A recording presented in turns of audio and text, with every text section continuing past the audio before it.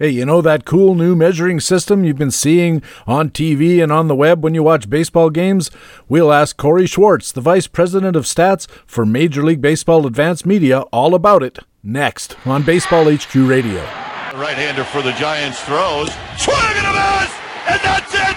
The Giants are world champions as they come pouring out of the dugout. Circling Brian Wilson, the bullpen. Flying in from left center field, dancing, hugging, and celebrating for all you Giants fans, wherever you are. Learn to play the winner's way, 'cause Baseball HQ Radio starts right now. And here's your host from BaseballHQ.com, columnist Patrick Davitt. And welcome to Baseball HQ Radio for Friday, August the 15th. It's show number 55 of the 2014 fantasy baseball season. I'm Patrick Davitt, your host, and it is another great show just for you. In just a few minutes, we'll talk with Corey Schwartz, the Vice President of Statistics for Major League Baseball Advanced Media, about that new tracking system that measures fielding, base runners, and batted ball data. We'll also ask him about Major League Baseball Advanced Media's applications outside the sport, some hitters and pitchers he's commented on via Twitter, and his studs and duds for the stretch. We'll also have our regular contributors from BaseballHQ.com, the best fantasy baseball website in the business. We'll have player news from the National League with Harold Nichols and from the American League with Jock Thompson. In our Metric Minute, analyst Ryan Bloomfield looks at hard contact index and its effect on fantasy production. In our regular pitcher matchups analysis, Greg Fishwick looks at King Felix against David Price, and more. And in Masternotes, BaseballHQ.com founder Ron Chandler talks about surviving August and beyond. It's another Big Friday show. Thanks for joining us at Baseball HQ Radio. Hey, what do you say? We're measuring these ball players every which way. We gotta talk some baseball.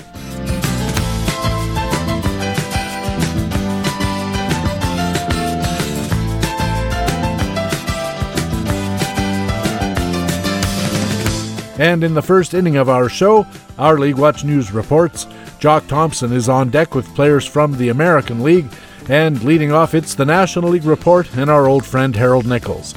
Nick, welcome back to Baseball HQ Radio. Thank you, Patrick. Always good to be here. Let's start with the Jeff Tomich Facts and Flukes column that he wrote earlier this week at BaseballHQ.com. And one thing that I really like about Facts and Flukes is at the end of the column, the writers have a little section they call First Impressions, and that's a look at rookies and new players to the league. And in this particular Facts and Flukes, Jeff Tomich looked at the Cubs starting pitcher Kyle Hendricks. Kyle Hendricks is suddenly getting a lot of love, and he should be. I mean, a 1.73 ERA in his first six major league starts, doing great, and obviously now a solid part of that Cubs rotation after the trade deadline. But, you know, the thing to look at is, and the question to ask is, can he keep this up? Is he worth jumping all over in terms of your of your fab if he's still out there? And the Facts and Flukes column, the First Impressions thing that Jeff Tomich wrote, I think is really very, very good on Hendricks. Hendricks has a very weak DOM rate, a 5.3 DOM. He doesn't have his fastball sits right around 90 miles an hour, kind of right on the 89-90 cusp, and so he doesn't get a huge number of strikeouts. And what that means is a lot of balls are getting put in play. He's doing well at limiting base runners. He's not walking guys. His control has been excellent. But at this point, he's outpitching his ERA by a huge margin, or his xERA. Expected earned run average 3.47, earned run average 1.73. So while that xERA is nothing to sneeze at, you've got to think at this point we may have seen the best we're going to get out of Kyle Hendricks. He doesn't have a great pedigree, 8th round draft pick. Didn't certainly roar through the minor leagues. So while a solid pitcher, he's not likely to continue what he's been doing. And so, as Jeff Tomich says, we should expect that ERA and that xERA to kind of converge over the balance of the season. So somebody, guy who may be worth getting on your roster if he's out there, but certainly not a 1.73 ERA guy. No, certainly not. But the fact that he keeps the The walks so far down has led to a 1.01 whip so far this year, under 1 for the last 31 days, in fact. And the projection that we have for him is a 125 whip, which seems a little pessimistic in my view, but, the guys who do that are smarter about that kind of thing than I am. But there's something to be said about this guy's terrific command. His command ratio has been as high as 5 the last week or so, usually right around 3, which means he's striking out 3 guys for every walk. And it's not because he's striking guys out, as you said. It's because he's not walking anybody. And he has a very low home run rate so far. Now, that could correct. It's been 6% of his fly balls for home runs. But he's got a 51% ground ball rate, and that's been pretty consistent. And when you're getting that many ground balls, good things can happen. Yeah, they can indeed. I mean, that ground ball rate certainly is a big help in terms of the way he pitches. This guy has got a kind of a different profile. He needs the ground ball, certainly. He needs the ground ball outs. He needs to keep the ball in the ballpark. And so far, he's done that very, very well. Stephen Nickrand had a starting pitcher's buyer's guide this week looking at home road splits, Nick, and one of the names that popped up on his list as an extreme home road split was Ryan Vogelsong of San Francisco. He's got a 3.58 ERA, 125 whip overall for the season. That's a $6 or $7 pitcher, but at home, this guy's really something. He is indeed. I mean, you look at what he's done at home. He has a 3.04 ERA, 1.11 whip, 7.9 DOM, 1.6 control, 118 BPV when he's pitching at home. This is the time in the season when, if things are close in your league, you may want to start streaming guys based on where they're pitching, what their matchups look like. It's a good time to use the matchups column and the matchups index on Baseball HQ. But Ryan Vogelsong is certainly a guy to use when he's pitching at home. On the road, you probably want to avoid him. A 4.37 ERA, 1.49 whip. But if you can use him only at home and get that 3.04 ERA and 1.11 whip for the next month and a half, could be very valuable to you. And I wonder if the home advantage that he's gleaning is in home runs. It's a tough park to hit home runs in San Francisco, and home runs have been Vogelsong's bête noire for a number of years. He had 1.5 homers per 9 back in 2004. He got it down under 1 for a while. Then last year back up to 1.3. And I wonder if the San Francisco advantage is that big ballpark. Yeah, it may indeed be that. I mean, that's certainly the key for Vogelsong is keeping the ball in the park because he doesn't have he's got a fairly high fly ball rate, 38% fly ball rate. And so that he certainly needs to keep the ball in the park in order to keep that ERA down.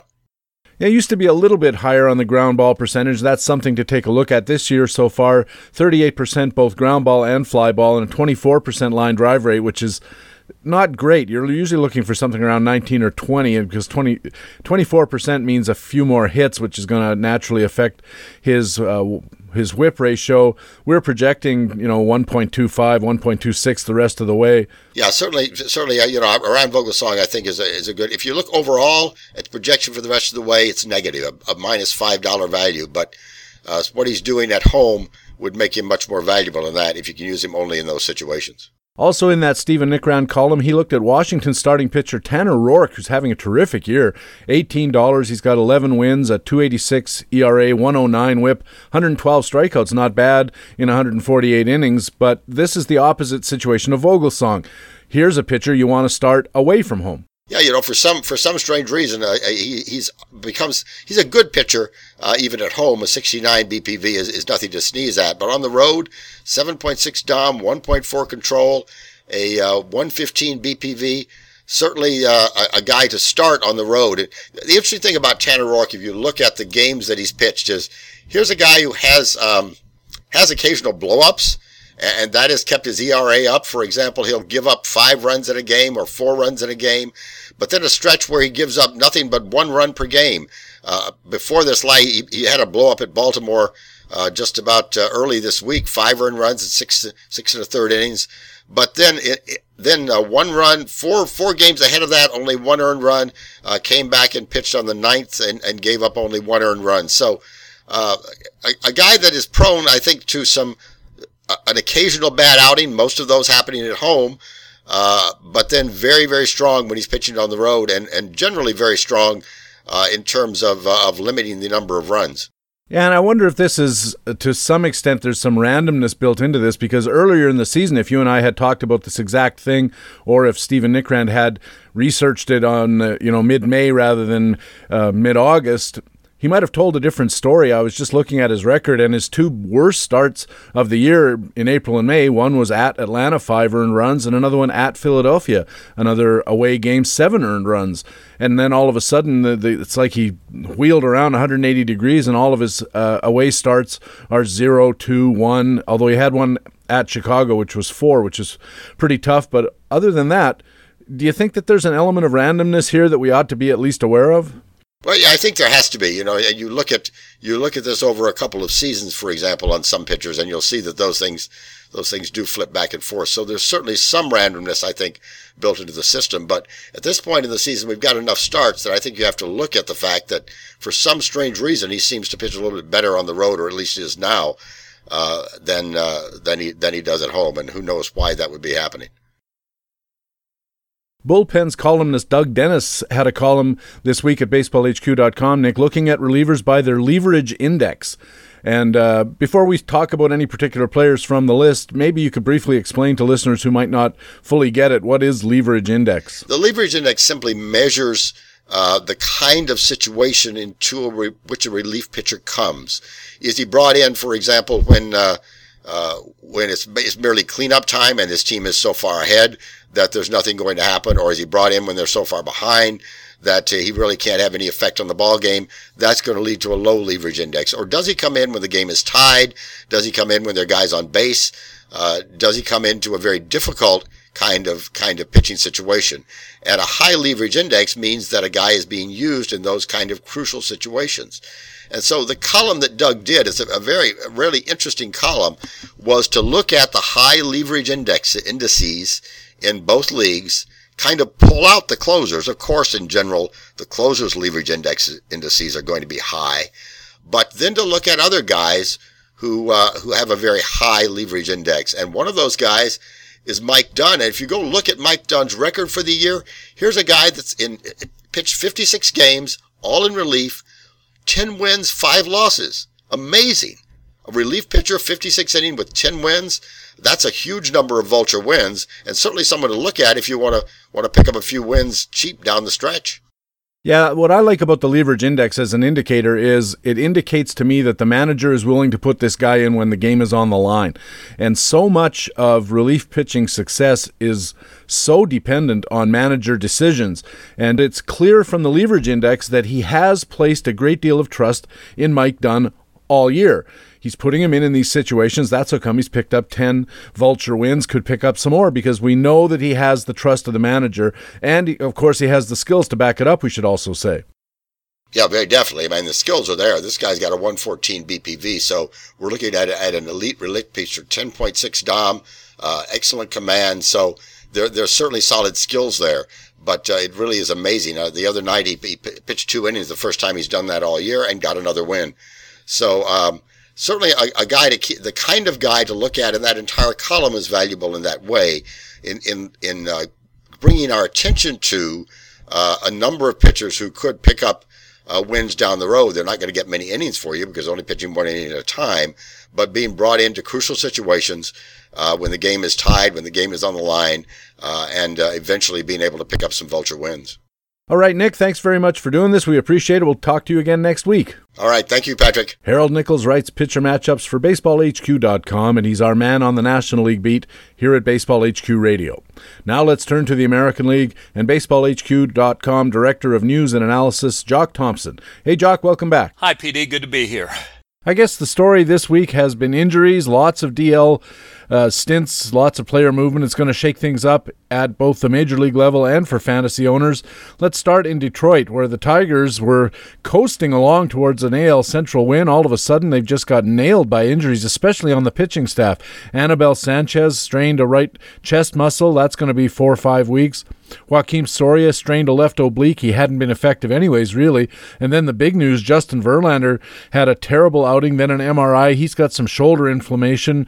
We're not sure exactly how that's going to affect him, although his velocity is definitely down. A lot of this was covered by Mike Shears in Playing Time today. Yeah, the bottom really fell out of Detroit. It was just after our last show last week, and when you get three significant pitching problems like this, it tends to shake things up a little bit, to say the least. Robbie Ray is going to be taking Anibal Sanchez's place, and he's going to miss. Sanchez is going to miss about 4 or 5 weeks. And Robbie Ray's a pretty inexperienced guy. He has a long-term future, maybe at the back of the rotation, but right now he hasn't been all that impressive. Verlander's MRI reportedly turned out negative, a little bit of inflammation. They had a prospect named Buck Farmer, another guy with a future, come up and do a spot start for him. He's back down again, but he doesn't have much experience. The bullpen situation with Soria out and Nathan still really, really struggling in the closer role is just day to day. They tried to go with Jabba Chamberlain for a save. He didn't get the job done. They're almost going day to day, and there's, other than maybe picking up Jabba or Al Albuquerque in the bullpen, both of whom have put up good numbers in relief but don't have much experience at closing, I don't see much opportunity here for fantasy owners. Well, I saw an opportunity just before the deadline and traded to acquire Joe Nathan, who immediately started pitching terribly. Jabba Chamberlain has also looked pretty bad. They put him in there in the closer role in a couple of situations, at least high leverage situations, one save opportunity and another late hold, and he really blew up both times and didn't look good. And now, am I reading this correctly? Jim Johnson is pitching in the organization at Toledo, and they might actually be thinking about him? Yeah, that kind of tells you where Detroit is right now. They're trying to salvage Jim Johnson. He's now in AAA Toledo, and they're thinking about calling him up. Obviously, he has more experience at closing than either Jabba or Al Albuquerque.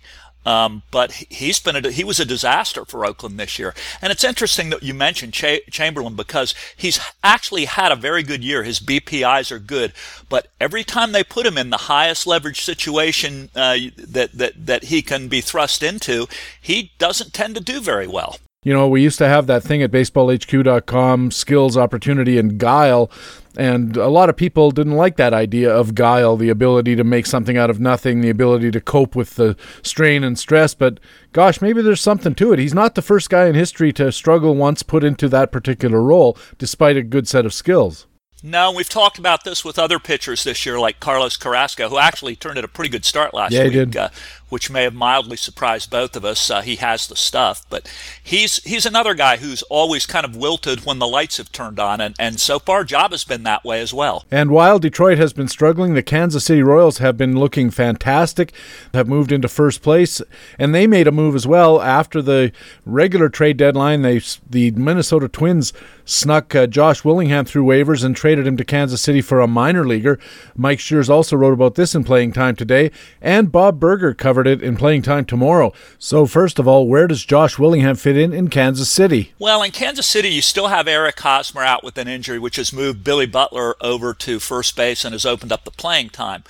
Raul Ibanez hasn't done that well in his DH time with Butler over at first. And it would seem like Willingham and Ibanez would be a perfect platoon.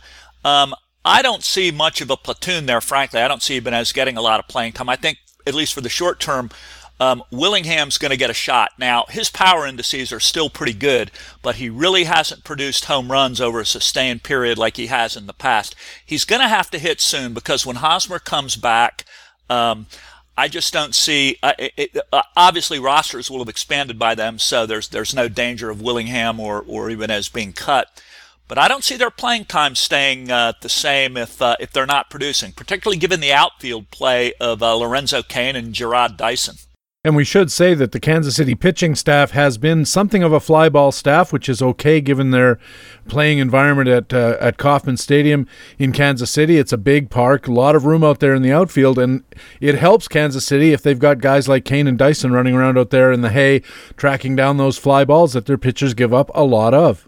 Yep, absolutely. Outfield defense with fly ball pitchers, you got to have it. And Jason Vargas has been one of the big beneficiaries of that. He's not an outstanding pitcher, but he's having a pretty good year. And it could be, I haven't looked at it in any detail, but it could be that the the outfield at Kansas City is just doing a good job turning his fly balls into outs, which may not have been the case in his previous stops in the big leagues. Now, I also mentioned that, of course, with Willingham leaving the Twins, there's going to be some playing time open up there. How does that shake out? Well, this coincided with Joe Mauer coming back, and he's going to go to first base, which is going to push newcomer Kenis Vargas over to DH. Vargas has been hitting real well since he's come up. I think the Twins are pretty much committed to the kids right now and playing Vargas and Oswaldo Arcia. Arcia has struggled a lot during the year. He's actually been showing some signs recently in the past week or two, but there's really nothing to lose for Minnesota in terms of won losses. So if you're looking for playing time, both Vargas and Arcia are going to continue to play, particularly with Willingham gone. Of the two of them, I think I like Vargas better, although he's by far the less experienced player for the Twins. Arcia seems to always be struggling with various kinds of injuries. He's had hand injuries, wrist injuries, hamstring injuries. I have him on a team, and it's frustrating because when he's in the lineup, he can hit, but he just has so much trouble staying in the lineup. Meanwhile, Vargas has come up. He's played in 12 games so far. It's a very small sample, and I grant you that, and he's certainly striking out a lot. He's got 16 strikeouts compared with only 2 walks, which is not his pattern in the minors. But he is hitting .300. He's got a couple of home runs already and 11 RBIs, and he's drawing comparisons to David Ortiz, another big dude who's a sort of first baseman, but really a DH. But he's a switch hitter. Yeah, we're looking at a real small sample here with Vargas, and obviously the Twins like what they see in terms of his improvement this year. His minor league numbers suggest that he's made better contact, and that's why they've rushed him to the majors without any AAA time. He's very much holding his own right now with the Twins. He doesn't look overmatched at all. It'll be interesting to see how he finishes out the year. And I think we need to be patient about that strikeout business. In the minors at AAA, just before he got his call-up this year, he had 68 strikeouts, but 43 walks. So that's about 1.5 strikeouts for every walk, and that's pretty much acceptable in the modern game, especially for a guy who's going to hit probably 20-plus home runs in a full season once he gets his feet under him. Absolutely. That's a fine strikeout-to-walk ratio for a guy who's going to hit 20-plus home runs. More injury news, this time out of Texas. Yu Darvish got sent to the DL with some kind of inflammation in the elbow, which is always something you don't want to hear. And Robbie Ross was called up to take his place on the roster, certainly not going to take his place as far as production. Rod Truesdell, in Playing Time today at BaseballHQ.com, mentioned this information, and you noted Ross's resurgence at AAA a couple of weeks ago when you were writing about the American League West in Playing Time tomorrow. You thought Robbie Ross was going to be back in the rotation anyway, so how does he look as a potential contributor for fantasy owners as we go down the stretch? Well, if you're just looking at Ross's recent minor league performances, he looks very promising, and the skills he's flashed as a relief pitcher, featuring that high ground ball rate and decent swing and miss with the Rangers, has always been attractive. But immediately as a major league starter, he's been really inconsistent. I think he's risky right now for these final 6 weeks. If you're going to roster Ross, you got to be thinking about him as a long-term play. The Rangers are going to have rotation problems in 2015. I think he's going to be a decent candidate then. I think he has some skills. I'm just not real confident in him now, particularly on a Ranger team where even if he does pitch decently, he's not going to get a lot of bullpen or offensive support, it seems. Manny Machado of the Orioles went onto the DL with a sprained knee, as Matt Dodge reported in Playing Time today. So how does the Baltimore third base and at-bat cascade figure? Well, this past Wednesday night, we saw Chris Davis at third base, and it's actually put both Steve Pearce and Delman Young in the same lineup, which is kind of a rarity. You might see Ryan Flaherty take over some of those third base at-bats. Pearce had been slumping in the second half and had been starting to see his playing time dwindle, so he wins a little here. Delman Young, who actually had been producing a little at the end of July, he's going to get a little more playing time here. This actually hurts the Orioles on defense, I think. Offensively, it might be a wash because Davis hadn't been doing that well. And boy, is there any chance Chris Davis gets to 20 games at third base and adds that eligibility for next year? Yeah, that's a real good question. I guess it might depend on how long Manny Machado's out, but yeah, that would make him a little more attractive, wouldn't it? Well, if he would start hitting, it would make him more attractive still.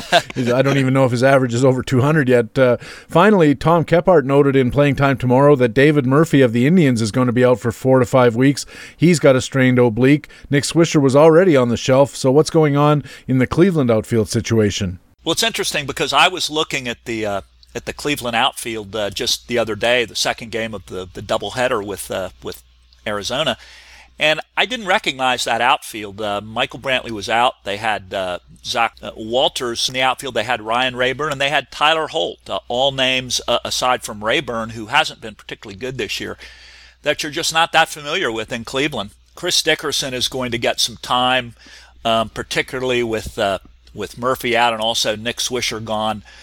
Dickerson started out pretty well this year, but he's been a journeyman, and his BPIs, his plate skills aren't that good. Holt and Zach Walters are at least interesting. Walters came over from Washington, trade a couple of weeks ago, and he has really good power. He's a shortstop by trade. He doesn't make great contact, but he's the kind of guy who could hit a lot of home runs down the stretch if he plays. It looks like Cleveland's going to try to make him a utility. Tyler Holt is another interesting guy. He's a little different than Walters. He makes a lot of contact. He can run. He has good plate skills, doesn't have a lot of power. He profiles as a fourth outfielder, but down the stretch, if you're looking for some on-base percentage, maybe a few steals, and hopefully some batting average, if Cleveland does give him some time, he might be able to produce over these last 6 weeks. And, of course, we have to say that Michael Bourne will be back, if not as we launch this podcast on Friday, maybe on Saturday. And when he comes back, that's going to further clutter the playing time situation. Terry Francona, I was reading about this in the while waiting for Michael Bourne to get back, and he likes Holt and he likes Walters, but as you said, for different reasons. Walters got some pop. Holt has some good defensive skills, so it looks like it's going to be mix and match there, especially once September hits and they can play anybody they want with the expanded rosters. Yeah, it's really tough to bet on who's going to get all this time now. I mean, you've got 6 weeks left in the season. Cleveland is one of those unique teams that's trying to stay relevant, but they're also trying to play for 2015 too, in terms of testing a lot of these youngsters. So I think whoever produces is going to play, and it's really let's see what happens with Holt and Walters. And don't count on Bourne. The team has already said he's going to get more days off as they try to get him all the way back to full health and ready for next year, as you say. A couple of other things before I let you go, Jock. Tyler Skaggs was already out with Tommy John surgery. He was on the DL. Is there any value play here with the replacements? Well, not really without taking some risk. Hector Santiago and Matt Shoemaker have really been pitching well lately. They've both been putting up zeros more often than not. But they're both six-inning guys, and they have downside, too, if they're not on.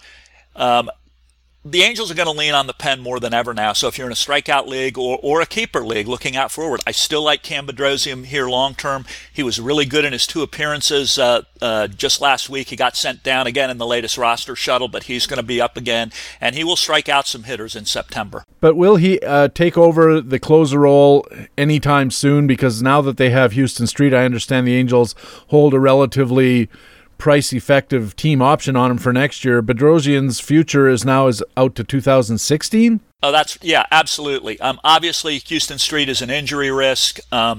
I think Bedrosian could get a few saves next year, but yeah, he doesn't really project until as the Angel closer until maybe the end of 2015 or in 2016. Over in Oakland, their offense, which had been a dynamo, has been sputtering of late, and problem wasn't helped any when Jed Lowry got sent to the DL with a broken right index finger. Yeah, it's kind of interesting. For as much credit as Billy Beane gets, and he deserves it for taking care of his pitching, he really didn't take care of his middle infield over the trade deadline. He already had a problem at second base, and now with Jed Lowry going to the DL, he's got real offensive problems in the middle of that infield. Andy Perino is going to be up and playing, but he's never really done anything offensively at the big league level. And like you've said, the A's offense have been sputtering since the All-Star break.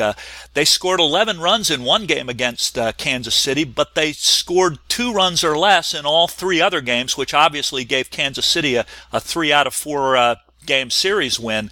The A's are going to need some offense, so I think Billy Beane is probably still looking for some middle infielders. And Jason Vargas in that same series I mentioned a few moments ago has been pitching really well. He absolutely shut down Oakland. I think a 3-hit shutout, might have been a complete game even. It was earlier this week. And boy, when you looked at Oakland's offense in the start of the year and you said they're going to throw Jason Vargas, he's having an okay year, but he's a journeyman, let's be honest. And to find out that Jason Vargas is throwing a 3-hit shutout at the Oakland Athletics, Boy, that was really surprising news. Yeah, this is a fascinating race right now because as badly as the Angels have played, and I watch them a lot over here, obviously, they have only lost half a game since the All-Star break. So it tells you how badly Oakland's been playing. Both teams have been right around 500 for a long time. The hottest team in the AL West right now is Seattle, and they are just lights out right now, both their offense and their pitching staff. Their rotation is better than anyone's. Yeah, it's going to be a really exciting race. There's probably exciting races in a lot of fantasy leagues as well. Jock, thanks very much for helping us out. We'll catch up with you again next week. Okay, PD, thanks. Jock Thompson is the Director of News and Analysis at BaseballHQ.com, and he's our man on the American League beat here at Baseball HQ Radio. When we come back, our feature interview, Corey Schwartz of Major League Baseball Advanced Media, coming up next on Baseball HQ Radio. Playing fantasy baseball is about having fun, so have more fun more often with 1 month fantasy games at ChandlerPark.com. 1 month games offer the best of both worlds, the fast action and excitement of daily games with the strategy and tactics of full season formats. You draft your team using set salaries, all based on player performance. Then you set your roster twice a week, playing matchups and hot hands. Best of all, 1 bad month doesn't sink your whole season. And a fast start puts you in the money that much quicker. More fantasy fun, more often, with 1 month fantasy games at ChandlerPark.com. This is Ron Chandler, Monthly Fantasy Baseball. More drafts, more pennant races, more fantasy fun more often. Give it a try.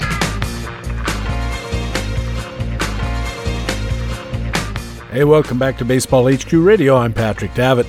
You want to keep your eyes open this week at BaseballHQ.com for these features. Facts and Flukes coverage looks at Josh Hamilton, Jake Odorizzi, Mark Burley, and more. Stephen Nickrand has a starting pitcher buyer's guide column looking at home road splits. Pretty important down the stretch. And Greg Pyron's batting buyer's guide looks at platoon leaders.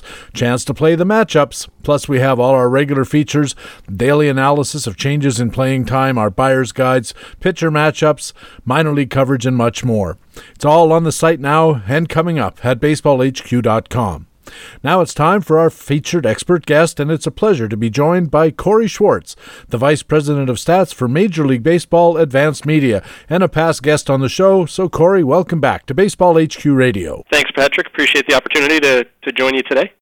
Yeah, it's always fun. Before we get started, how are your teams doing in your various leagues and experts leagues and so on? It's a little bit of a mixed bag. I'm not winning any league. I'm still in the race in 2 leagues, and 2 teams are dead and buried. But, I'm always an optimist, so I figure we got 6 weeks to try and make something good out of this. That's an interesting point. How late in the season do you keep trying when you've got, you've got some teams that maybe are struggling or not doing well? Are you still trying to gain that extra standing spot, or do you kind of let it go to the side and focus on the teams that are in the race? Well, I definitely do shift most of my focus towards the teams that are doing better, but I don't give up on the teams that are out of it. I feel like I still have an obligation to manage those teams, through the finish line, so to speak. Out of respect to the rest of the league, you can still play spoiler a little bit by stealing a point in some category here or there, and I think that speaks well to the integrity of the league. So I try to never quit on a league if I can avoid it. Well, and that in turn seems to raise another question. There are fantasy owners out there who believe that once we get to this stage of the year, we're heading in towards the stretch, and certainly the contenders have separated themselves from the pretenders in a lot of leagues. And some fantasy owners think it's not proper, for want of a better term, for a team near the bottom of the league to make trades or to do things that affect the teams who are near the top. How do you feel about that? Yeah, I can see that argument. Certainly it's a moot point in keeper leagues because the teams at the bottom are incented to keep making moves to improve their teams for the future. But in non-keeper leagues, there's still an incentive as well, and that just because you may be helping the team that's ahead, you may be helping some other team as well. For example, if you trade your closer, that may to the team that's in second place, third place, whatever, and needs saves, some other team may pass you in saves. And they may move up. So if you can look yourself in the mirror and say you're making a fair value-based deal that you think will help your team move up a few points in the standings here or there, and continue to be a factor in the race even from the bottom, then I think that's justifiable. But certainly making trades just for the sake of making trades, playing kingmaker, so to speak, I don't agree with that. I think that's a pretty good summary of how it ought to work. But nobody can fault you for trying to move up from 9th to 7th. I've talked about this on the show before, but it's good practice for when you're trying to move up from 3rd to 1st in some subsequent year. Yeah, absolutely. Particularly in a league like Tout Wars, which I'm in, I'm buried near the bottom again, but your finish in the standing affects your fab budget for the following year. So, on that respect, there's always a reason, an incentive to participate and compete. And again, you don't want to be seen as the guy who mails it in on a league in June or July or August. That's really not an enjoyable league to participate in. So if you're in 1st or 2nd place one year and you want to see those teams at the bottom competing and keeping the league active, you've got to be willing to do that when you're the guy near the bottom. Yeah, and the other thing is, by not doing something, you can be affecting the race. I can remember I play in an American League only home league that I've been in for more than 20 years, and we've had owners who, at this stage of the year kind of just stop playing, and part of it is they make the argument that I don't want to affect the race, but by not doing stuff, you're affecting the race sometimes, because if you don't make a waiver claim and it slips all the way through to the guy in 4th place, and all of a sudden he acquires a real good asset, how is that not affecting the race? If he's replacing a bench player or an injured guy with a contributing player because you didn't take that guy, you are affecting the race.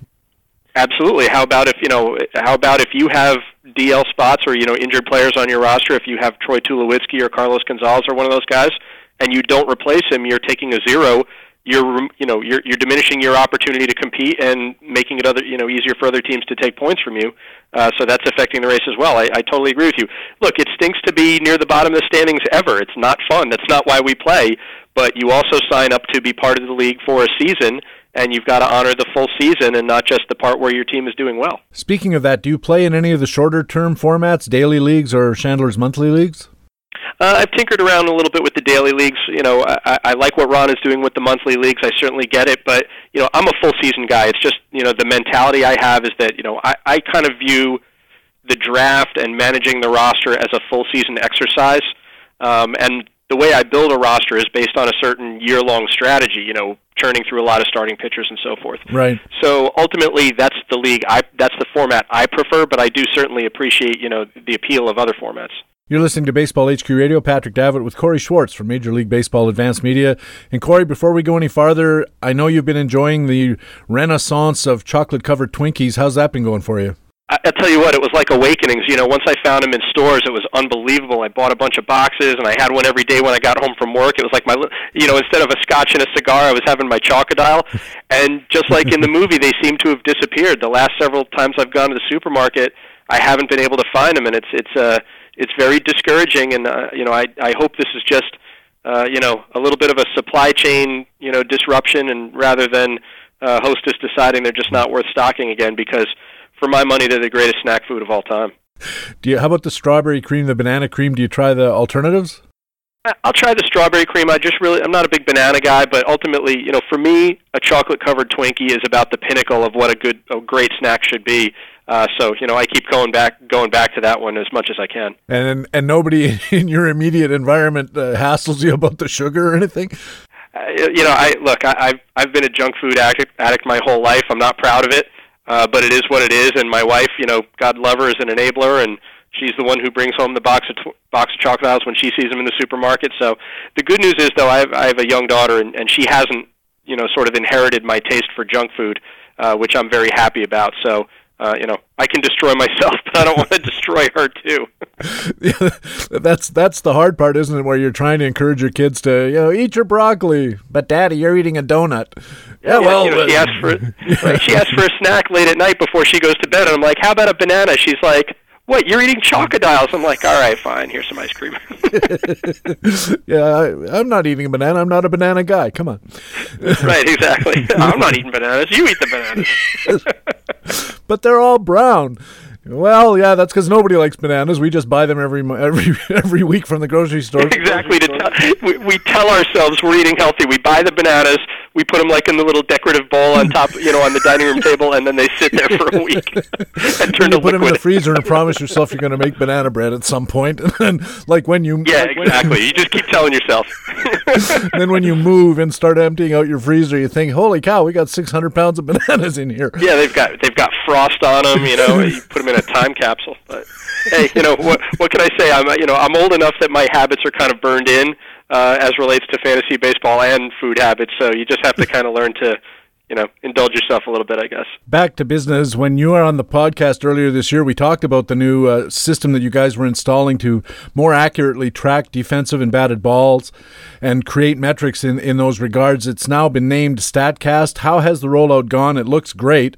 And how has the response been around the league? Well, StatCast is sort of the name we gave to the content coming out of the system. The system itself, the tracking system, we really don't even have a name for it yet. We've kicked around a lot of things internally, but nothing has stuck. But the fan reception and media reception and reception with the clubs has been tremendous. Everybody's very excited to see the data and see the system up and running in all 30 ballparks, and that's and we're very excited too. And that's really where our focus has turned over the last few months, rather than the sort of public-facing, highlight reel, so to speak. We're really very much, deep into the operational planning right now, doing the surveys in the ballparks, installing the hardware, building the database architecture, all that kind of stuff. So it's very heavy, technical, boots-on-the-ground stuff right now. And for me, that's really the exciting part is actually building the system and seeing it come to life. So, what we've put out so far, the StatCast video clips, has been exciting to build interest in it, but a lot of the behind-the-scenes stuff has been on the planning stage. Now we're actually going out and pulling cable and installing cameras and radars and stuff, and it's getting real now. So, we're still very much on track and on target to launch in 30 ballparks on opening day next year, and I'm excited to see what happens. It's really exciting technology as a fan and as a person who's working on it. As a layperson, it seems to me that as daunting a technical challenge as it is to install the hardware, the building of the database and the underlying data structures must be more difficult. It just seems to me. Yeah, there are a lot of moving parts to it, and obviously from a business perspective, there are a lot of demands for how we need to use the data. So you have to build a very robust and flexible system to support all of those needs. So, without boring everybody too much with the technical details. But I think we learned a lot during the PitchFX era, which has been since the 2006 postseason. We've learned how to architect the system and serve all these different business needs and integrate with all of the other things we do here at BAM, streaming video and the instant replay system in the ballparks and all that kind of stuff. So I'm very encouraged by the plans that we're starting to put into place in the ballparks, that we've got a system that's very well thought out and will produce meaningful, useful data right away. Most of the advances in the data from the new system, at least what we've seen of it, deal with defensive measurements, which are fascinating to look at. The speed of first step of some of these guys it's like Usain Bolt really coming out of the blocks, and the data about how accurate the outfielders are in chasing down fly balls is astonishing, and I imagine it must, in the long run, going to be an excellent coaching tool for players who are perhaps not getting to the ball in the most efficient way. But these defensive measurements are not top of mind for most fantasy owners. So what benefits do you foresee in fantasy owners knowing that Jason Hayward gets a fantastic first step and takes a 98.5% optimal route to the ball? Well, yeah, certainly the fielding data, or the data that is focused on fielding, is really a big appeal of this, and I think it matters to the fantasy player because playing time is life, and we'll start to learn what players are in the lineup because of their defense or in spite of their defense, and that will affect playing time, and that's important to know from a fantasy standpoint. But I think also we'll learn a lot about base running. We'll learn why certain players are more effective base stealers than others, and maybe you'll start to see an effect in those categories. We'll see which players are smart base runners and what enables slow guys to be considered good base runners and fast guys to be considered bad base runners. That can play out in terms of playing time and also the runs categories, and if you're in leagues that doubles leagues or triples leagues or total bases leagues, that may affect there. So I think ultimately more information is always a good thing. You just have to, again, the science is in capturing the data. The art is in figuring out how to make the data meaningful and useful. And I think we've found ways to do that with PitchFX, looking at pitchers and understanding what makes pitchers effective or not. And I expect over time that will play through to other aspects of fantasy as well. I also thought that just knowing from the data that certain teams are defensively better, that not just in their positioning, but also in their athletic ability out there. Just knowing that Jason Hayward is so good at tracking fly balls, if there was a couple of other guys like that in his outfield, you might notch up a fly ball pitcher on that team a little bit. And conversely, if you've got a bunch of Greg Luzinski clones plodding around out there, you might think good pitcher, but too many fly balls are going to be falling in on this guy. Yeah, absolutely. Pittsburgh and Baltimore are two teams that very readily come to mind that really are excellent defensive teams, and I think that we've really seen that a lot from the metrics over the last couple of years. And look at all of the Pirates pitchers, who you really didn't think very much of, who've become, useful, if not flat-out valuable fantasy prospects. I mean, nobody was talking about Vance Worley, and, Charlie Morton was a guy you could get on the waiver wire back in April. A guy like Chris Tillman, for the Orioles, who doesn't have great peripherals but continues to get wins and rack up useful innings. These are players, I think, who are benefiting from their defense, whereas other teams that are less effective defensively may be hurting their pitchers a little bit. So I don't want to name names, but they're out there. So this data is valuable in that respect too. What about improvements in our knowledge of hitters and especially how the ball is struck? I noticed that in some of the examples that we've been seeing either on TV or online, it's really interesting to note that the batted ball, the speed of the ball off the bat, and the launch angle are both recorded.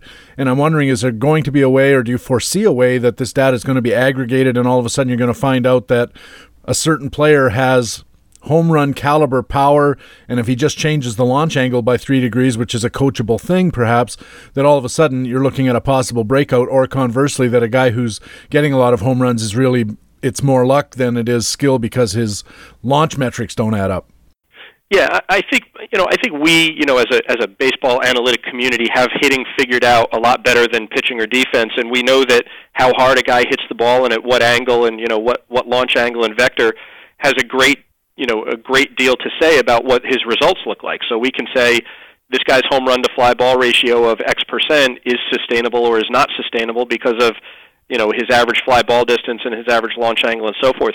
I think the benefit here will be just a greater availability of data to make those kind of judgments and to understand which players, are striking the ball hard enough and consistently enough that should translate into better results going forward. Or the opposite. This player hits the ball in general very poorly, and somehow he's managed to hit 300 with power. We don't think that will maintain. So I think we understand what we're looking for with hitting a lot better than we do with fielding and pitching, and now we'll have a little bit more data to make that easier.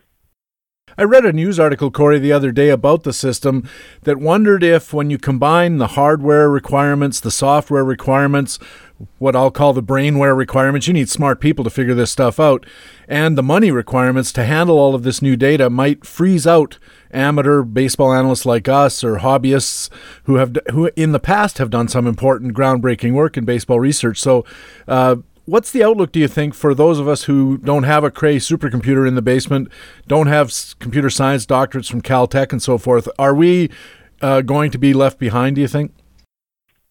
No, I don't think so. I think, certainly the system will generate a ton of data. But again, that doesn't mean that the average fan or the average analyst, so to speak, needs to have access to all of that data to do meaningful things. I think we've made it pretty clear here at BAM that we intend to make some degree of that data available publicly. I'm not being coy when I say I don't know exactly what, but definitely some of it. And I think we'll be able to provide data that will be useful for people in learning about players. We've done it with PitchFX, and I think that will happen with this system as well. So, there's a tremendous amount of data, but again, the art is in figuring out what's meaningful and what's useful, and I think that is very much going to be achievable over time as people understand what's in the data. Have you guys ever asked the ball players what they think of all this stuff? Oh yeah, there's a great interest at the player community as getting more data and more information. We've seen that with PitchFX. See articles every day about players going online and looking at their velocity trends and their movement trends and so forth. So I expect we'll see this as well with the fielding and base running and other kind of data that comes out of the new tracking system. Ultimately, the goal of all of this stuff for the players and for the teams is to improve the performance of the player and get the best team on the field as often as possible. And I think players are very much interested in that. Might also have an effect on arbitration and so forth if you or your agent can come into the arbitration hearing, and conversely the team can do the opposite and say, for example, I remember the Red Sox, somebody phoned in and asked Theo Epstein when he was still the general manager there, why do we keep J.D. Drew around? He doesn't have a high batting average. He doesn't do this. He doesn't do that. And Epstein just cut him off and said, because he's a great ball player. He does everything right. And I wonder if the opportunity will exist for players to come into arbitration hearings or into contract negotiations and say, according to the system, I'm one of the best base runners in the league. I never run into an out. I always take the optimal path around the bases and so forth. Or I'm a terrific fielder. All of these kind of things will provide evidence for or against a player when it comes time for those kind of discussions to take place. Yeah, absolutely. I'm sure that more information will help some players, and without naming names, I'm sure it will hurt some players too. That will find out that they're not as good as we thought. Ultimately, it's a zero-sum game. The value of all of the players on the field, in a manner of speaking, has to add up to the final score. So if it's a 5-3 game and we want to, allocate X amount of credit to this player or that player based on his contribution to the win, that means we're saying that he was more valuable than some other player because you only scored 5 runs and you gave up 3. And you have to, in a general sense, you have to account for all that. So I do think it will help some players. I think it will hurt some players, but I'm not going to name names or speculate who might end up on either side of the fence. Oh, sure, of course not. But it's going to be very interesting in the years to come as this data comes along. And it sounds like, or feels like more, I guess I should say, that we are going to understand better what makes a good contributing ball player than we do now, even though we have a pretty good handle on it. Yeah, and I think more importantly, it'll give us a better feel for what specific things certain players do well and what specific things they don't do as well. Because ultimately, you're building a 25-man roster. At any given moment, not every player is a perfect player, and I would argue that no player is a perfect player, except for maybe Mike Trout. So, you have to have players that complement each other. And as you said, if this player is great defensively and that's why he's in the lineup, then you need some guys who maybe, all right, not as good defensively, but they can hit and they can carry the offense. Ultimately, and this is what I like about, to go back to your question earlier, this is what I like about full season fantasy as opposed to anything else, because I really approach my draft and my strategy throughout the season with the notion of having a complete roster where there's a reason for every player on the roster, even if it's on my bench or my reserve list, what I expect that player to do to help my team win. And I'm willing to sacrifice in certain areas with this player because I'm getting it from that player and he's doing certain other things. So, ultimately data will help you make better evaluations of what each player is bringing to your roster to helping you win. Do you think that we should be trying to figure out a way to get defensive metrics of some kind into fantasy baseball as scoring categories? Well, possibly. We're going to find out, hopefully in the near future, how valuable certain traits are defensively to winning. And if there's a way that we can easily keep track of that in fantasy, yeah, I think that's a great idea. I tend to play mostly 5x5 leagues because that's what I've been playing forever. Sure. Since the late 80s when I started playing fantasy baseball. But I'm also reaching a point where I'm just constantly frustrated by the wins category and the RBIs category and things of that nature because they're so context and team dependent, and they really don't give you a great feel for who's the better player, so to speak. So I think in time we'll see an evolution where leagues like that will at least be more common, if not, the sort of mainstay type leagues. I've never really minded runs and RBIs as a category, wins and saves, for this reason. I don't want the game to evolve to the point where we don't have to run the race because we're going to know as soon as the draft is over pretty much how it's going to go, barring injuries. You know what I mean? And I think there is some value to saying I've got a choice between player A and player B.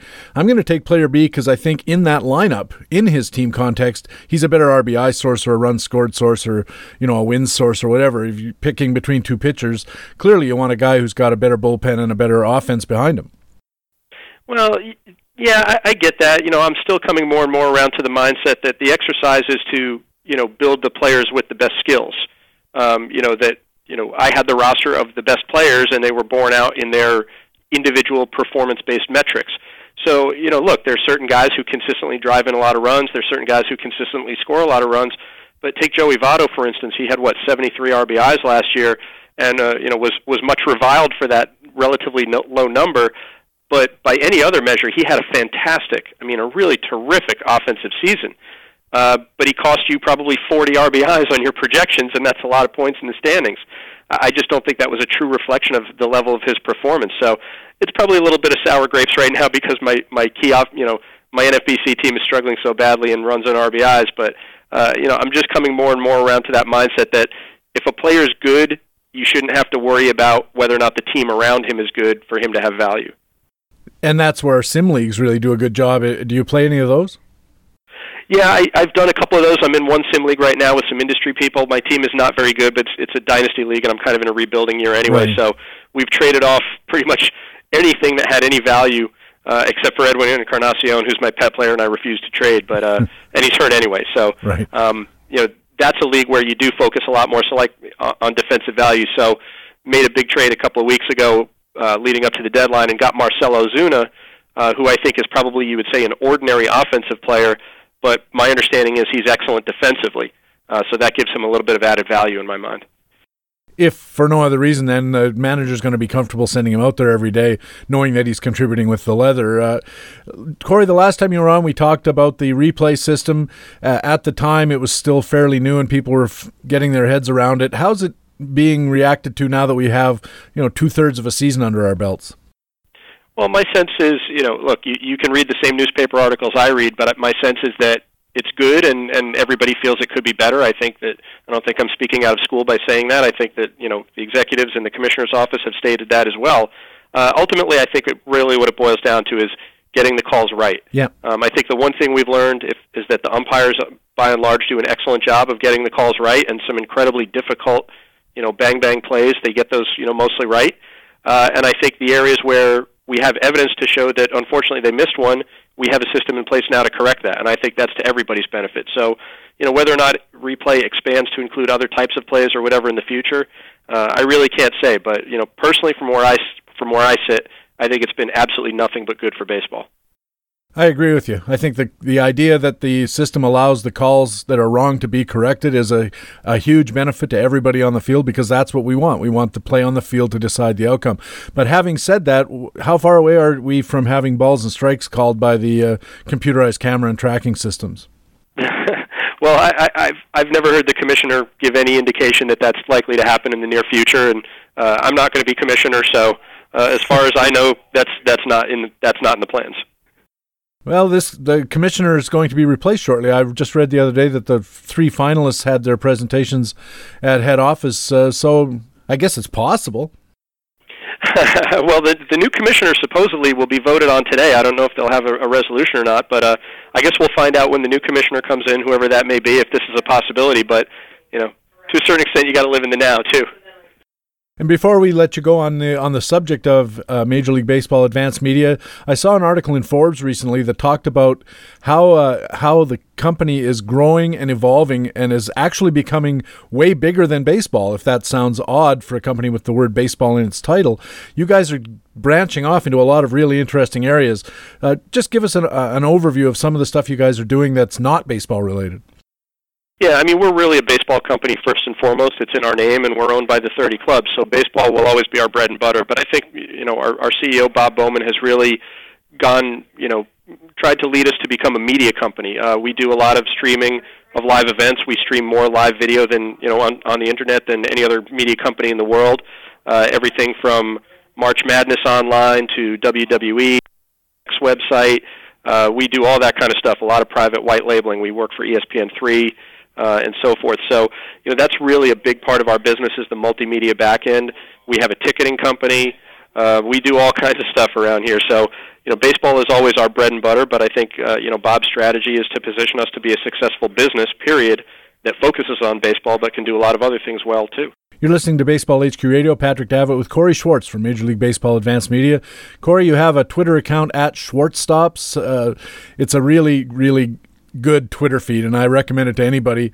You made an interesting point not long ago about Cole Hamels, and you pointed to his win record, which is less than stellar, but then you also pointed out he's actually pitching extremely well, and if anybody would score a run for this guy, he might be a Cy Young contender practically. Yeah, his first 3 starts were a little rusty. He had a hard time getting back in the groove, but his last 18 starts, he's been as good as anybody in baseball, other than maybe Kershaw or Felix Hernandez. I just read, again, one of these an anonymous scout said that Hamels is throwing better right now than at any point in his career.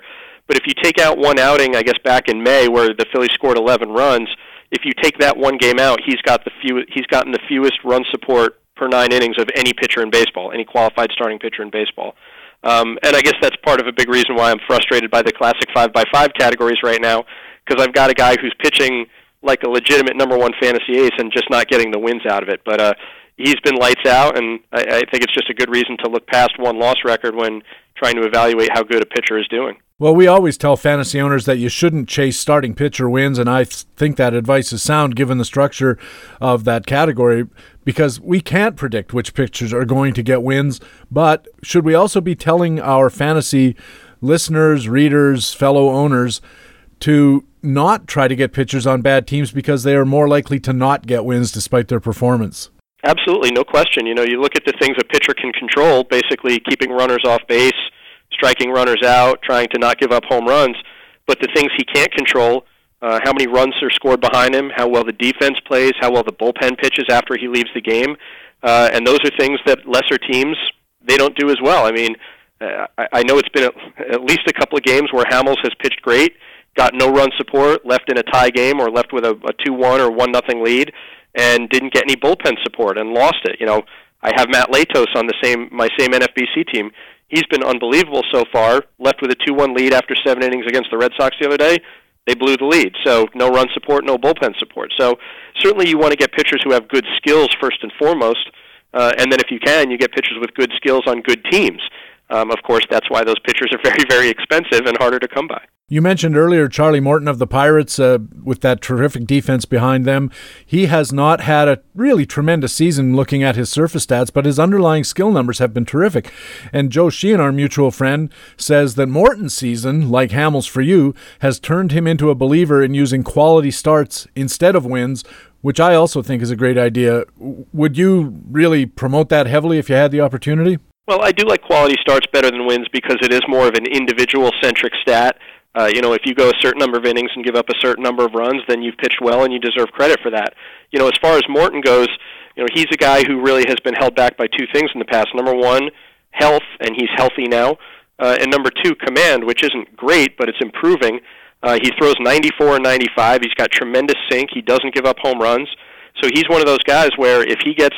if he doesn't give up too many walks, I think he leads the league in hit batters as well, so that's a concern, even though it doesn't count against the whip. If he's able to stay around the strike zone with that great sinker and he's got really good swing and miss stuff, he's a guy that with bullpen support and run support should be recognized as really a top-tier pitcher. But he's a little bit inconsistent still, but, again, my strategy is generally to find undervalued starting pitchers with good skills and hope they luck into 12, 14, 15 wins, whatever. Morton's exactly the kind of guy I like to look for. In that regard, a couple of years ago, I did a study for BaseballHQ.com, and I said to myself, we seem to have some pitchers who turn up at the top of lists on strikeout-to-walk ratio or on walks per 9, but nonetheless don't seem to have those really good results that we're looking for. And I took a look into the data at the time, and I realized that if you add in wild pitches, balks, and hit batsmen, and say these are also evidence of poor control or poor technique or whatever, all of a sudden you get a different picture of these pitchers. And I'll just throw it out there for anybody who's listening. When you're looking at those tables, and if you've got your Excel spreadsheet open, add in those other examples of poor control to a guy's control ratio and into his strikeouts per walks ratio, call it strikeouts per bad pitches ratio, and all of a sudden you're going to see some guys moving around on that list. When I did the study, the paradigm example was A.J. Burnett. Mm-hmm. Yeah, I think that's an excellent point. And, what we talk about around here is the difference between control and command. Control is you don't give up a lot of walks because you throw a lot of pitches that are in the strike zone. Command is throwing effective pitches in and around the strike zone so you're not giving up walks, but so you're not getting hammered. Two guys that readily come to mind, Marco Estrada and Brandon McCarthy. Both of them have excellent control. They don't walk anybody, but they don't always have great command. Marco Estrada doesn't have tremendous stuff, and when he's wild in the strike zone, he gives up a ton of homers. He leads the major leagues in home runs allowed. So you look at that 4, 5, 6 to 1 strikeout to walk rate and think this guy should be a stud. but that's not necessarily the case. Same with McCarthy. He's very similar to Morton, but on the other side of the coin, Morton is wild outside the strike zone, will give up walks and wild pitches.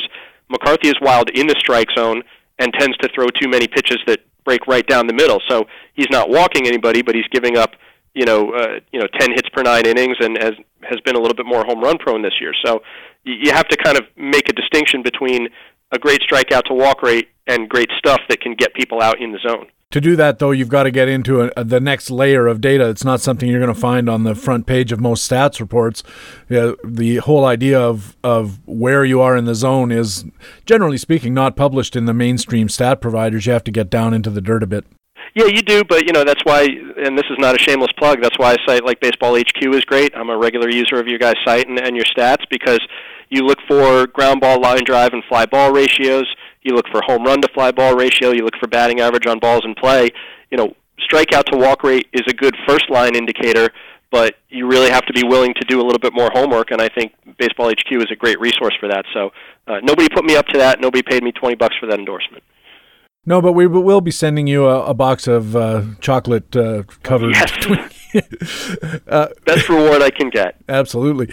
You also tweeted, Corey, about the surprising offensive record of Colton Wong since the last month or so.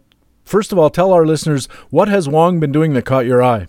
He's been swinging from the heels, man. His strikeout rate is way up. His walk rate is way down. His calling card coming up through the minors was a great contact hitter who would hit for a high average and not a lot of power, and he seems to have turned that on its head, particularly since coming back from the minor leagues and then the DL.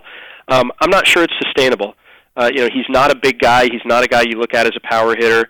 He's striking out a lot and hardly walking at all, and I just wonder if that's really a healthy change in approach for him. So I have him on my NFBC team as well. As you can guess, I tweet a lot more about my NFBC players.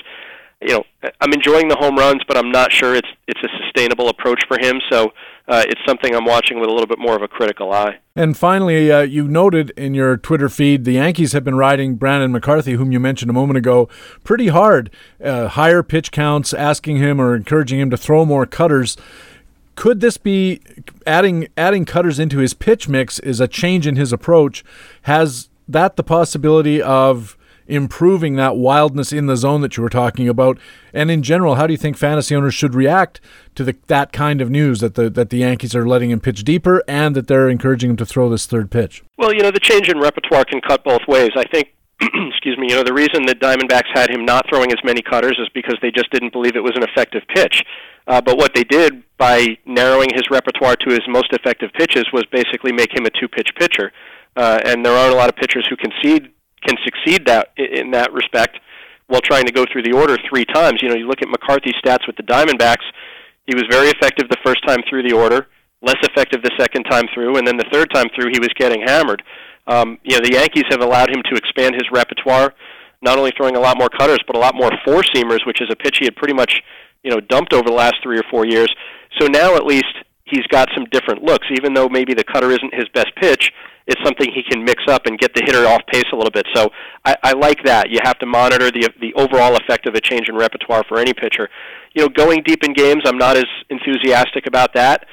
Maybe by throwing some more strikeout-type pitches, so to speak, that's caused him to throw more pitches in general and required him to throw more pitches per inning. He's a guy with a tremendous long track record of getting injured a lot. He's never thrown 200 innings in a season. You don't have to look very far to find his injury track record. So I'm a little concerned about the fact that they're riding him a little bit harder. But we'll have to see if that's something that the Yankees are doing because they're trying to hang on to the edge of the race, or he's going to be a free agent at the end of the year, and they kind of just don't care if there are any long-term effects. But as a fantasy owner, I would definitely be keeping an eye on that. You're listening to Baseball HQ Radio. Patrick Davitt with Corey Schwartz from Major League Baseball Advanced Media. And Corey, as you know, during the season, we asked our expert guests to talk about studs and duds for the balance of the season. Studs being, of course, guys that you would like to have on your roster or you think that have a good chance of contributing down the stretch. Duds being guys you'd like to dump or trade away or certainly avoid in any stretch of the word. So let's start with some stud hitters. Who do you think is a hitter that owners should target in the American League? Chris Carter of the Astros. I mean, I know this is a little bit late to the game because of the incredible power surge he's been on, but the reason I bring that up is because I think it's legit. I think he's made some changes to his swing. I have a little bit of insider info on this one that I can't give away in detail, but he's not the same hitter he was at the start of the season. And I think that, the power has always been there. I think he can be a 260, 270 hitter going on, and that adds a tremendous amount of value compared to the guy we thought he was at the start of the season. Boy, does it ever. 220 guy at the start of the season in everybody's projection. If he hits 270, wow, that's a huge increase. It absolutely is. Think of him as sort of, peak value Adam Dunn, a guy who's going to hit 40-plus home runs and not kill your batting average. That's a very, very hard thing to find. So, he's a guy that I would be a lot more aggressive about trying to acquire, even while he's on a hot streak and the price tag is up. Yeah, if he hits 270, he's actually a contributor in the category, because I think the overall batting average in Major League Baseball is down around 255 or something like that. Yeah, absolutely. We're not in we're in a pitching era right now. So to find a guy who can hit 40 homers without killing your batting average is extremely valuable. How about in the National League, a stud hitter you would target? Well, I don't know about stud hitter, but I would be looking at the Padres offense right now. Will Venable, who was a 2020 guy last year, has been hitting a lot better over the last month and is probably available for free in a lot of leagues. They brought up Reimer Liriano earlier this week. Really one of their top prospects, another power speed guy. He hit an absolute monster home run last night to kind of show what he's got there. So, we talked earlier about the value of pitchers on good teams versus bad teams. When it comes to offensive players, you want playing time, and sometimes bad teams are the places to look for that because they've got nothing to lose by playing some new guys. So I would be looking at the Padres. They're a much better offense than they were in the first half, and I think you can start to look at their outfield for some of that production. Moving to the dud hitters, how about a dud in the American League, a guy you don't want? Well, can I just skip right over the National League so I can just dump on Ryan Braun? If you want, I guess. Is that okay? I have Ryan Braun on a lot of teams. It was a calculated risk, and I have to say that as of right now, it looks like it was a failed gamble. His approach at the plate, from what I've seen of him, watching him play a lot, has been absolutely terrible. He's come out hacking, chasing a lot of bad pitches at any time in the count. His thumb and hand injury has been a recurring problem throughout the season. Supposedly it's flared up over the last couple of weeks, and he actually is said to be out of the lineup today to give that a rest. He just doesn't look like the great hitter of a few years ago. And, I don't even want to mention PEDs because I have no idea what the effect is of those things. But based on his performance and what I know his health to be, he's just not the guy I thought I was getting. And I really don't have a ton of confidence in him suddenly putting together this all-world 6-week streak that's going to salvage the season. So he's been a huge disappointment for me. But hey, I made my bed and now I got to sleep in it. I've talked to a fellow, this is a while ago, about PEDs when the controversy was really raging, and he said not only do players get an actual physical benefit, but there's a psychological benefit. I'm taking this thing, it's a magic potion, if you will, and that not having it can have the reverse effect. I'm without my magic potion, therefore I have to press or try harder, or I can't be as good. I don't know if it applies here or if it's just spitting in the wind, but it's something to think about. A guy relies on it, comes to rely on it, has big seasons on the drugs, and then has them taken away. Maybe it's just a psychological thing as well as a physical thing. Well, yeah, it could be. That's a valid speculation, but it's just speculation. We don't have a great body of information to know exactly who was doing what or not, and when they were doing it, and how much they were doing it, and so forth. We don't have a way to do a really sound empirical study of the effects of this stuff physically or psychologically. So I try and, I generally just sort of erase it from my consideration when I'm evaluating players. Okay, let's go to the mound. Once again, we'll start with the studs. Who's an American League stud pitcher you'd like to have on your roster down the stretch? Well, again, I don't know about studs, but, the two guys with the Rays, Alex Cobb and Jeremy Hellickson. Cobb maybe has frustrated some people because he's had a little bit of an up-and-down season and some injuries, but his swing and miss stuff is as good as ever. That's definitely a guy I would be looking to pick up. And Jeremy Hellickson, his last two starts have been lights out. His stuff right now looks like it did in his best seasons in 11 and 12. You wonder sometimes how this guy gets guys out, but he's a good pitcher despite, having ordinary stuff. And I think that's a guy, he's a guy who's available probably on the waiver wire in some leagues, or was until his last two starts. And in the National League, how about a stud that you'd like to roster if you could? Doug Fister's having a great year. That's a guy I've liked a lot for a long time. We mentioned the Pirates pitchers. Francisco Liriano has really been exceptional over the last couple of weeks. We talked about their defense, They've got a very favorable home park. Their pitching coach, Ray Searage, is said to do a lot of good things. So Liriano is probably flying under the radar a little bit because his overall season numbers aren't very good, but he's pitched as well as ever over the last month or so. Yeah, sometimes there's some gold to be had in those haystacks of information, because we look at a guy and his overall ERA for the season's 5-point-something, and you think, well, no way.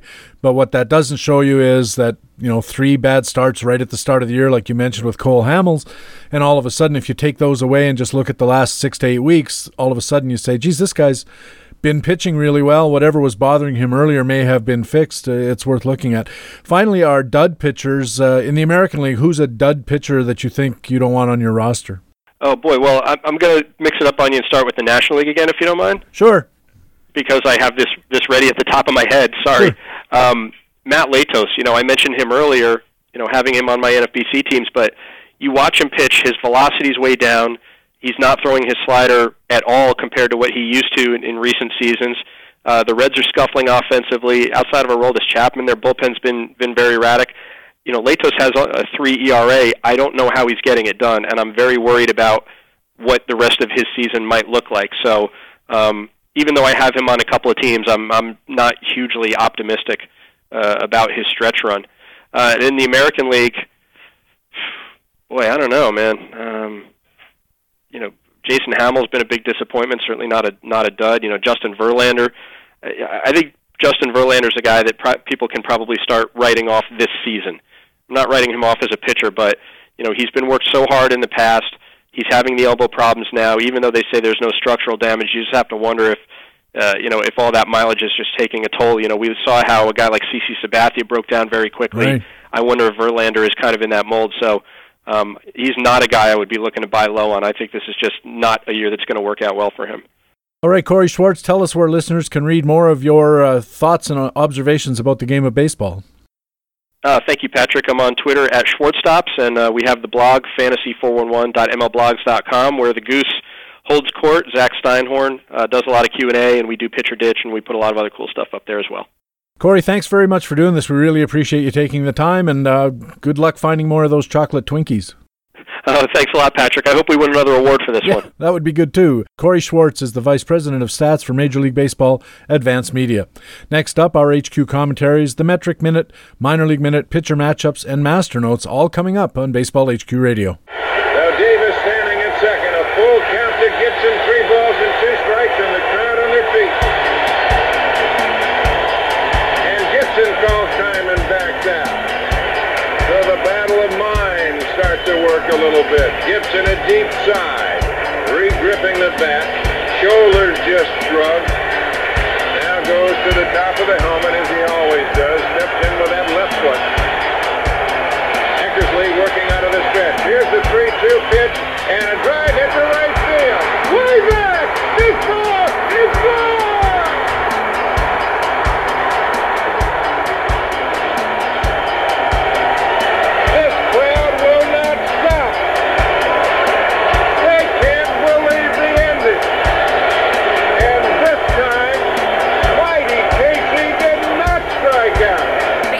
HQ Radio.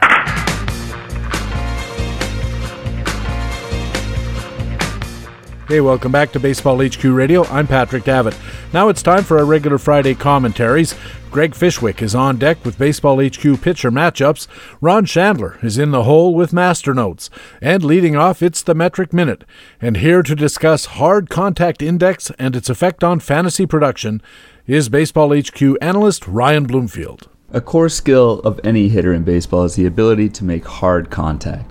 BaseballHQ.com's Hard Contact Index attempts to capture this skill by considering how often a player makes contact, or his contact rate, and how often he hits the ball hard, or his hard hit ball rate. Hard Contact Index multiplies these two skills together and scales it to 100, so a player with 100 for a Hard Contact Index is always showing league average ability to make hard contact. Hard Contact Index is abbreviated as HCTX and is available on the General tab of all hitters' player link pages on BaseballHQ.com. It correlates very well with batting average, which makes sense given that players who put the ball in play tend to have a higher average, and players who hit the ball hard are likely to see that ball end up as a hit more often. So we can use HCTX, or hard contact index, to help validate swings and batting average either way. Or we can use it as a gauge to see who might be due for a potential rise or fall in the future. A couple examples: Victor Martinez, Miggy Cabrera, David Ortiz all lead the pack with hard contact above or around 150, which is elite. Hard contact index has definitely played a big part of Victor Martinez's late career revival and a 320 batting average to date. Michael Brantley of Cleveland is another example of how hard contact index can really work wonders on players' production. Brantley's hard contact has hovered around league average the last 4 seasons, right around 100, and that's shot up to 128 so far in 2014. So not only is Brantley making more contact, slightly more contact than he has in the past, but he's also hitting the ball much harder, and it's paying off huge for his owners in 2014. So when analyzing hitters, absolutely factor in hard contact index as one of your staple metrics. It's a tremendous gauge that indicates how often a player is making hard contact. And it's scaled to 100 again, so it's easy to use, and it correlates extremely well with fantasy production. For Baseball HQ Radio, this is Ryan Bloomfield with BaseballHQ.com. Ryan Bloomfield is an analyst at BaseballHQ.com and our Metric Minute commentator here at Baseball HQ Radio. Now it's time for our weekly pitcher matchups report. Remember, our Baseball HQ matchup ratings look at every starting pitcher matchup, assessing pitcher skills and recent performance, as well as the strength of the opposing team, to arrive at a matchup rating from +5 to -5. We recommend pitchers whose matchup ratings are 2.0 or higher, but we warn against pitchers with matchup ratings of 0 or lower. Everything in between we call a risk versus benefit play that you'll have to assess in the context of your team and your league. Now looking at the big matchup of Felix Hernandez at Detroit against David Price, plus 3 other contests, here's Baseball HQ analyst Greg Fishwick. This Saturday features 2 matchups that are about as different as you can get. The BaseballHQ.com pitcher matchups tool reveals a National League tilt that appears almost boring for a battle between division leaders, while the American League contest looks like a postseason preview of an exciting one-and-done wild-card play-in. It's no surprise that the highest matchup rating of the weekend belongs to Clayton Kershaw of the Los Angeles Dodgers. With a matchup rating of 342, he's an easy pick for his Saturday start at home against the Milwaukee Brewers and Giovanni Gallardo, who has a matchup rating of 120. The Dodgers have the 3rd best record in the majors over their past 10 games, their past 20 games, and their past 30 games. 18 of Kershaw's 19 starts have been PQS dominant, including 10 consecutive perfect PQS 5s. The highest matchup rating in the American League this weekend is also on Saturday, also above 3, and also owned by a lefty. Detroit's David Price looks to stop the slide of his new Tigers teammates, who have not only slip-slided into second place in the Central Division, but into a tie for the second wildcard slot with none other than their visiting opponents, the surprising Seattle Mariners. The Price matchup rating looks right at 317.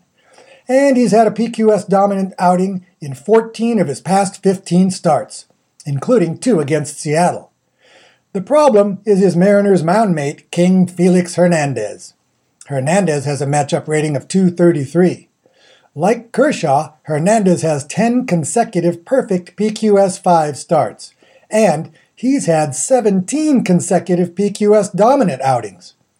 Seattle allows the fewest runs per game in the majors and is on pace for the rare feat of finishing with a team ERA below 3. The most recent time that's been accomplished was 1997. Detroit is only 4 games above 500 at home. The M's are 8 games above 500 on the road, an MLB best 11 games above 500 against lefties, and an MLB best 13 games above 500 against teams that are above 500. The Tigers are indeed above 500 overall, but they are below 500 in their past 10, 20, and 30 games. Will Seattle stay on its hot streak, or will Price prove to be a stopper for Detroit? This one should be well worth watching. 3 National League newcomers are starting on Sunday. The Cubs' Kyle Hendricks, the Mets' Rafael Montero, and the Phillies' David Buchanan. All 3 are right-handers. Hendricks and Montero face one another at Citi Field. Hendricks has a fine matchup rating of .261. That's based on only 6 starts, but 5 of those have been PQS dominant, including one at Coors Field. Hendricks has been a bit lucky, with a hit rate of 25% and a strand rate of 85%. For that reason, his expected ERA of .376 is twice his actual ERA of .173. Hendricks lacks swing and miss stuff, but his calling card is control, which he combines with a ground ball tilt to limit base runners and big innings. Montero has a matchup rating of 108. In contrast to Hendricks, control has been Montero's nemesis. He's had only 5 big league starts, and 2 have been PQS disasters. Montero will likely be sent down after this start, while Hendricks has a shot to stay in the Cubs' rotation, so he may be a keeper target and is certainly an acceptable choice Sunday in New York. David Buchanan goes into San Francisco's AT&T Park with a recommended matchup rating of .232. He faces Tim Lincecum, who has a matchup rating of .161. Buchanan has had 12 MLB starts and seems to be improving as he goes. After 2 PQS dominant starts in his first 6 outings, Buchanan has posted 4 PQS DOMs in his past 6 tries. And Buchanan has room to improve his earned run average of .440 by half a run, because his expected earned run average is .389. He may not have the upside of Hendricks, but he does have a shot Sunday against the slumping Giants, who are under .500 in their past 10, 20, and 30 games. For Baseball HQ Radio, this is Greg Fishwick of BaseballHQ.com. Greg Fishwick is an analyst at BaseballHQ.com, and he has the pitcher matchup segment here at Baseball HQ Radio every Friday. If your league rules or format let you take advantage of pitcher streaming, then you need to check out daily matchups reports, as well as the exclusive Baseball HQ Pitcher Matchups tool, only at BaseballHQ.com. Now it's time for Master Notes, a weekly comment on baseball and fantasy baseball. With a look at surviving August and beyond, here's BaseballHQ.com founder Ron Chandler. I wrote a piece for USA Today this week that lamented our loss of the media at this time of year. Here it is, the most exciting part of the baseball season, and all you hear on talk radio and major media websites, newspapers and magazines is football. Now, football is a great game, and I recognize that the media rush to opening day this month is akin to what we experience in March. I get that. But I would think there could be more effort made to find a balance. Maybe too many people have already fallen out of contention in their baseball leagues, so who cares, right? Well, the research does show that any team in 5th place or lower on August 15th has maybe a 1% chance to win. Looking at the Tout Wars and Labor Experts Leagues, only one 5th place team is closer than 18 points out of first, and there are 2 that are more than 30 points out. The average 1st to 5th gap in these 7 leagues is 23 points. Insurmountable? Well, we'd like to think not, but I'd be willing to bet that none of the 7 5th place teams is going to win. The odds of current 1st place teams holding on for a title are about 71%. Another 28% is distributed among the teams in 2nd, 3rd, and 4th. So really, only 4 teams in each league have anything to play for. From a marketing perspective, that's maybe 33% of the total audience, in a 12-team league anyway. Toss in a few teams at the top of the standings that are mailing it in because football is coming, and you can almost see why the media is treating baseball like it barely exists. Of course, this is highly oversimplified, but the truth is, at this time of year, we have to make our own fun. We have to find our own things to look forward to, especially if you haven't played fantasy football since Fran Tarkenton was a Minnesota Viking. Well, that's my story anyway. Daily games, well, that's one way to stay engaged. Monthly games, well, I've talked enough about those. You can give that one more shot in September if you'd like. But even if you can't see first place without a telescope, there is already an opportunity to start thinking ahead to 2015. As an aside, many people have asked me over the years why I never expanded Baseball HQ into football. The reason was always because there's something happening in baseball 12 months of the year. You might be thinking, there's nothing going on in November, and oh, you would be so wrong. When Rick Wilton started bringing fantasy leaguers down to the Arizona Fall League 20 years ago, there really was no baseball going on. It was during the strike. And the best reason to head to Phoenix was to see Michael Jordan attempt to be a baseball player. But in retrospect, that wasn't the only reason. Because in 1994, we also got to see Derek Jeter and Nomar Garciaparra and Tony Clark and Joe Randa and Marty Cordova, all future major leaguers. In the fall of 2000, we marveled at the power potential of some unknown third baseman by the name of Albert Pujols. A few years ago, we got to see Bryce Harper and Mike Trout in the same outfield. Last year, we saw players like Mookie Betts, Marcus Stroman, and C.J. Cron, who've already made the bigs, as well as Byron Buxton and Chris Bryant, who are well on their way. Basically, if you want a leg up on 2015, you have to start at the Arizona Fall League. And there's no better way to bridge the gap at the end of the World Series than to be in Phoenix, basking in the 80-degree sun and watching next year's top prospects from the front row. Yeah, the games are so poorly attended, you can pretty much sit wherever you want. The First Pitch Arizona Conference is celebrating its 20th anniversary this year. It's 3 days of seminars and socializing for about 150 hardcore fantasy leaguers. If you look forward to draft day each year, well, frankly, this is almost better. We have drafts too, and the ball games, and the chance to hang with some of the top writers and analysts in the fantasy baseball industry, from USA Today, ESPN, MLB.com, RotoWire, and of course BaseballHQ.com. I don't want to waste any more of your time yapping about it. Go to BaseballHQ.com and get all the details. There's a $100 discount if you register before the end of the month.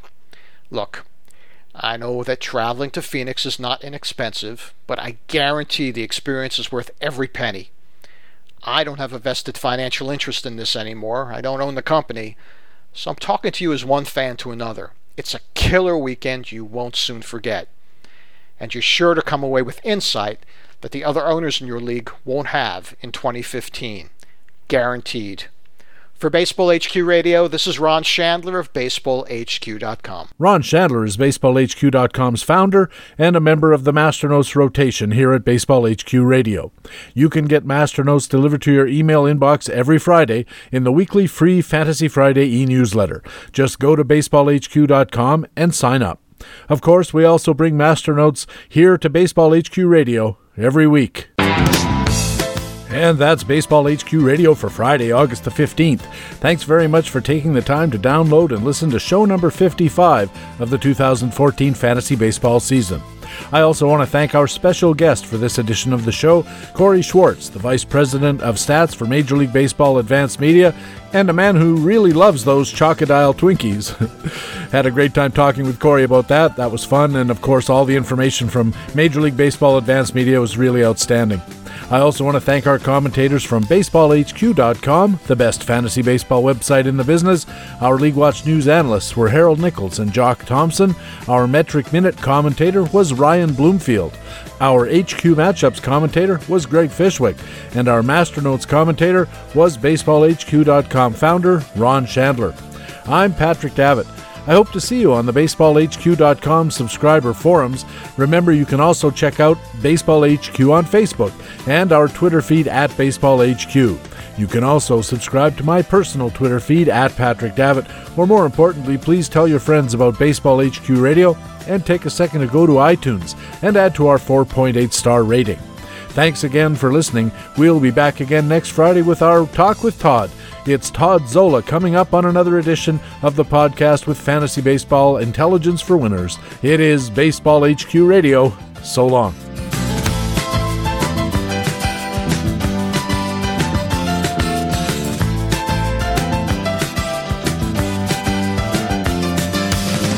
Baseball HQ Radio is a weekly free podcast available through iTunes and other podcast aggregators, or directly from BaseballHQ.com, where we have an archive of past shows as well. Just look for the HQ Radio microphone logo on the right side of the BaseballHQ.com homepage. Baseball HQ Radio is a production of the USA Today Sports Media Group. The opinions expressed on Baseball HQ Radio are those of the individual speaking and not necessarily those of the USA Today Sports Media Group. The program is produced and edited by Patrick Davitt.